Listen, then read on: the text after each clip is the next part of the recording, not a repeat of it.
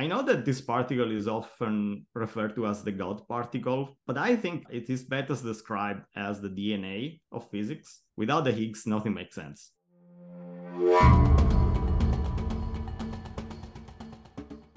Welcome to Physicists in the Wild. My name is Aggie Branchig.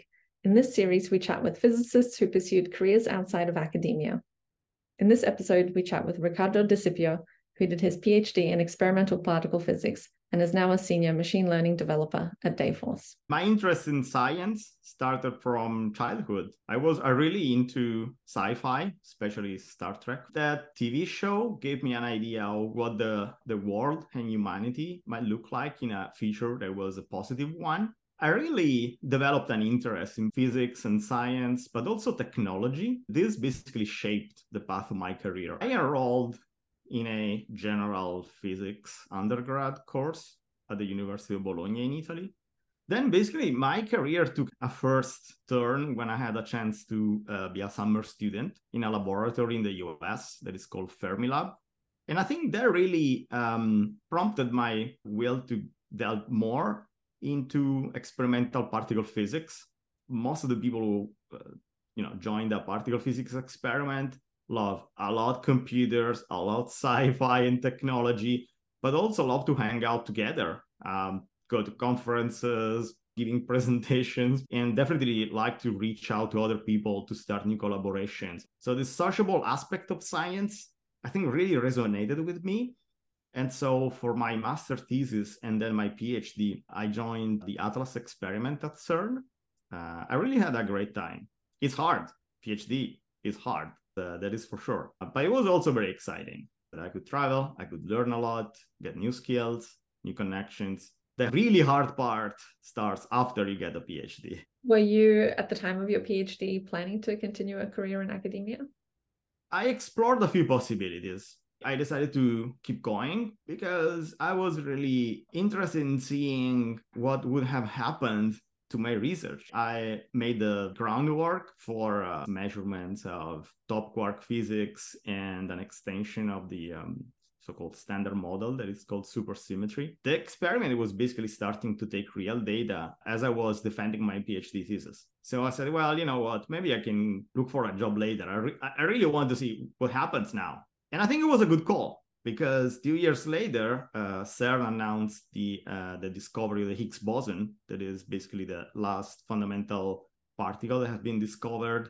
I would say the only of my generation. This is the one that defined my career as a scientist. I would say I was just a cog in the wheel, probably, in an experiment of 10,000 people. You can't really claim that you have discovered the Higgs boson. But my name is there on the publication. I did my data taking shifts. I did my lab tests. I did my software development. I did my data analysis to reject false positives. I gave a contribution, not big, but I was there. I think I deserved it. That was great. I know that this particle is often referred to as the God particle, mostly for historical and editorial reasons. But I think it is better described as the DNA of physics. It basically has the same role that DNA has in life science. Without the Higgs, nothing makes sense, in particle physics at least. So it was a momentous discovery, but it was also disappointing at the same time. There is no supersymmetry, no gravitons, no black holes, no extra dimensions, no nothing. Oh, if there was supersymmetry, there would have been a gazillion new particles to study. Everybody would have their own particle. But nature doesn't work that way. So there was a lot of disappointment, even if people don't want to say that out loud, but I think that happened. And at some point, I and many other people just said, I have a huge skill set of computer programming, data analysis, planning and management. I can travel for work. I can find another job outside academia. Why not? How did you get your first job after academia? Back then, I had a temporary contract that was coming to an end. I tried to apply for a few academic positions. I didn't make it. It is really hard to get an academic job. I had to consider whether I wanted to relocate. I have a wife, 2 kids. We already, moved from Italy to Canada. So at the end, I just said, you know what, I give up my academic career. I had a great time, but there are so many other challenges out there. Let's look for a job in industry. I also happen to live in Toronto, a city where, there are so many startups working, especially in artificial intelligence, even quantum computing. So I had interest in both. I applied for a few jobs. Not all the interviews were great. Some were better than others.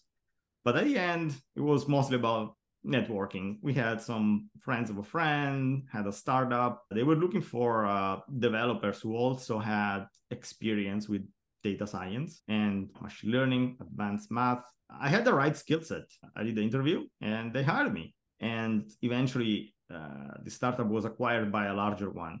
The company I work for now is called Dayforce. Can you tell us about how your day-to-day is at Dayforce? So first of all, I mostly work from home. It was not like that before COVID. COVID changed almost everything. Dayforce is a company that basically gave us some interesting benefits, unlimited vacations, and the ability to work from anywhere, which doesn't mean that you don't do anything. You just have to plan ahead your vacations or time off. You have more flexibility, but you still have to work on the goals that you have. So my day-to-day life is I usually take the kids to school and then come back and check the emails, check the new messages on Slack and stuff. And then I start coding. We have a daily stand-up meeting where everybody says, I've been working on this. I'll be working on that. I had this roadblock. Can anybody help me to solve this problem so I can go ahead? Then we have planning meetings, maybe twice a week.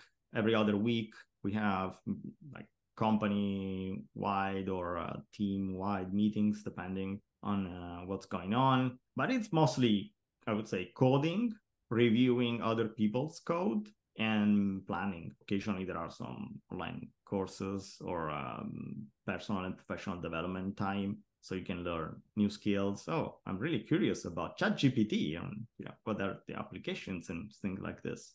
They know that I have this unusual background, so I probably have a little bit more freedom than other colleagues. I still work from time to time on some research papers that are quite out there and outside the scope of what I usually do at the company. But I try to come up with some motivation about why I can still be relevant for my day-to-day job. From time to time, I am called up to the office. Before it was different. If you went to the office, people were there. Now it's like, hey, do you want to meet up at the office so we can do some whiteboarding or, have lunch together, hang out? So like the whole team gathers in the office, but otherwise you can go there to be more focused or, I don't know, if you just want to go for whatever reason. Was there anything that was particularly surprising when you joined the industry? I think I was surprised to see how similar it was to the environment of the Large Hadron Collider. But let me stress that I was part of a very large collaboration of about 10,000 people, even though the experiment I was part of was probably 3,500 people, but the Large Hadron Collider it's basically the same size, more or less, of a mid-sized company. It's spread worldwide. There are managers, even if they're usually referred to as conveners and are elected. Managers are hired, but it's not that different. You have to do planning, you have to do meeting, you have to do approvals of the projects you're working on. You meet stakeholders when you give presentations. It's not that different after all. People are really open to new things and they love to work together. Absolutely sociable people. I never had an issue with a manager or anything. It was kind of surprising. I expected a more 9 to 5 maybe environment. People are definitely much more relaxed. It doesn't mean that you disappear for a couple of days, but it's very similar to science. You don't have to really clock in and clock out. It's more like, let's get this job done. The point I want to stress is that I know people who worked in science in small experiments, that some people moved from small science experiments to startups, and they are absolutely happy with that. And they move from one startup to the other. Other people, just move from the Large Hadron Collider to Google, IBM, and they're absolutely happy with that. Some people just thrive in a smaller environment. Whatever you do really affects the outcome. You have fewer resources, maybe you have more limited scope, but you know everybody and you can affect the future of the company or experiment. Other people, and I believe I am one of those, instead thrive more in a larger environment. I'm okay with having more red tape, but also more resources. I had to say that the biggest difference that I have found is what I usually called, I think it's called the Pareto law. It was an economist. And it basically says that you can get 80% of the result in 20% of the time. When I was in science, I have seen way too often situations where the result was solid. It was basically there, but people wanted to push it to 98%. And that took even years in some cases. My experience is that in industry, things move faster and you tend to release your products more often, probably because you have competitors. It is important to have reliable, good products. That is absolutely necessary. But I think that compared to science, that 80% is good enough. It's good to go. Is there any advice that you would give to current PhD students? For job, what I do is literally to develop AI applications to parse resumes and job descriptions. It really works in certain cases, especially to filter out few good applications out of hundreds. But if you have a connection, if you know someone, you can explain better what your skills are, what your goals are, what you want to learn, what you want to do. I would say it's always a good idea to have a good old chat with that person. I think the best advice that I can give is to learn as much as possible about artificial intelligence and machine learning. I know as a fact that especially older generation of scientists are kind of wary about machine learning, because I was told many times, but you don't really understand what's going on. And I would actually say, well, maybe you don't really understand what's going on. There are ways to understand why certain decisions are taken by the systems or not. So I understand that some people can be reluctant, but I think it's really important for modern day science to be really up to date with the more, cutting edge technologies. And this is important for, scientific purposes. But at the end of the day, if you cannot find a job in science, then you can look for a job in industry and your skill set translates very, very well. Over the years, I've also developed an interest in quantum computing. So this is another technology that is still, in its development phase. This is a disruptive technology. When it will be more in a mature spot, it will affect certain things in a way that you will never look back, especially in things like drug discovery or optimization. This is a field that some people might dislike. I understand why, but I think it's worth spending some time learning about at least the basics. There are startups and also some bigger companies. As a former scientist, as a former physicist, I would say look into this, because I think this is probably 5-10 years in the future. But if you're a PhD student, this might be in a sweet spot for you. So spend some time to learn about it. I think it's really worth it. Learn as much as possible. Learn the new trends. Learn the cutting edge technology. You're probably going to enjoy it anyway, and it can help you to find a job. Thank you so much, Riccardo. This was a wonderful interview, and I think you've given the listeners a lot of great insights. Thanks to you for giving me the opportunity to talk about it.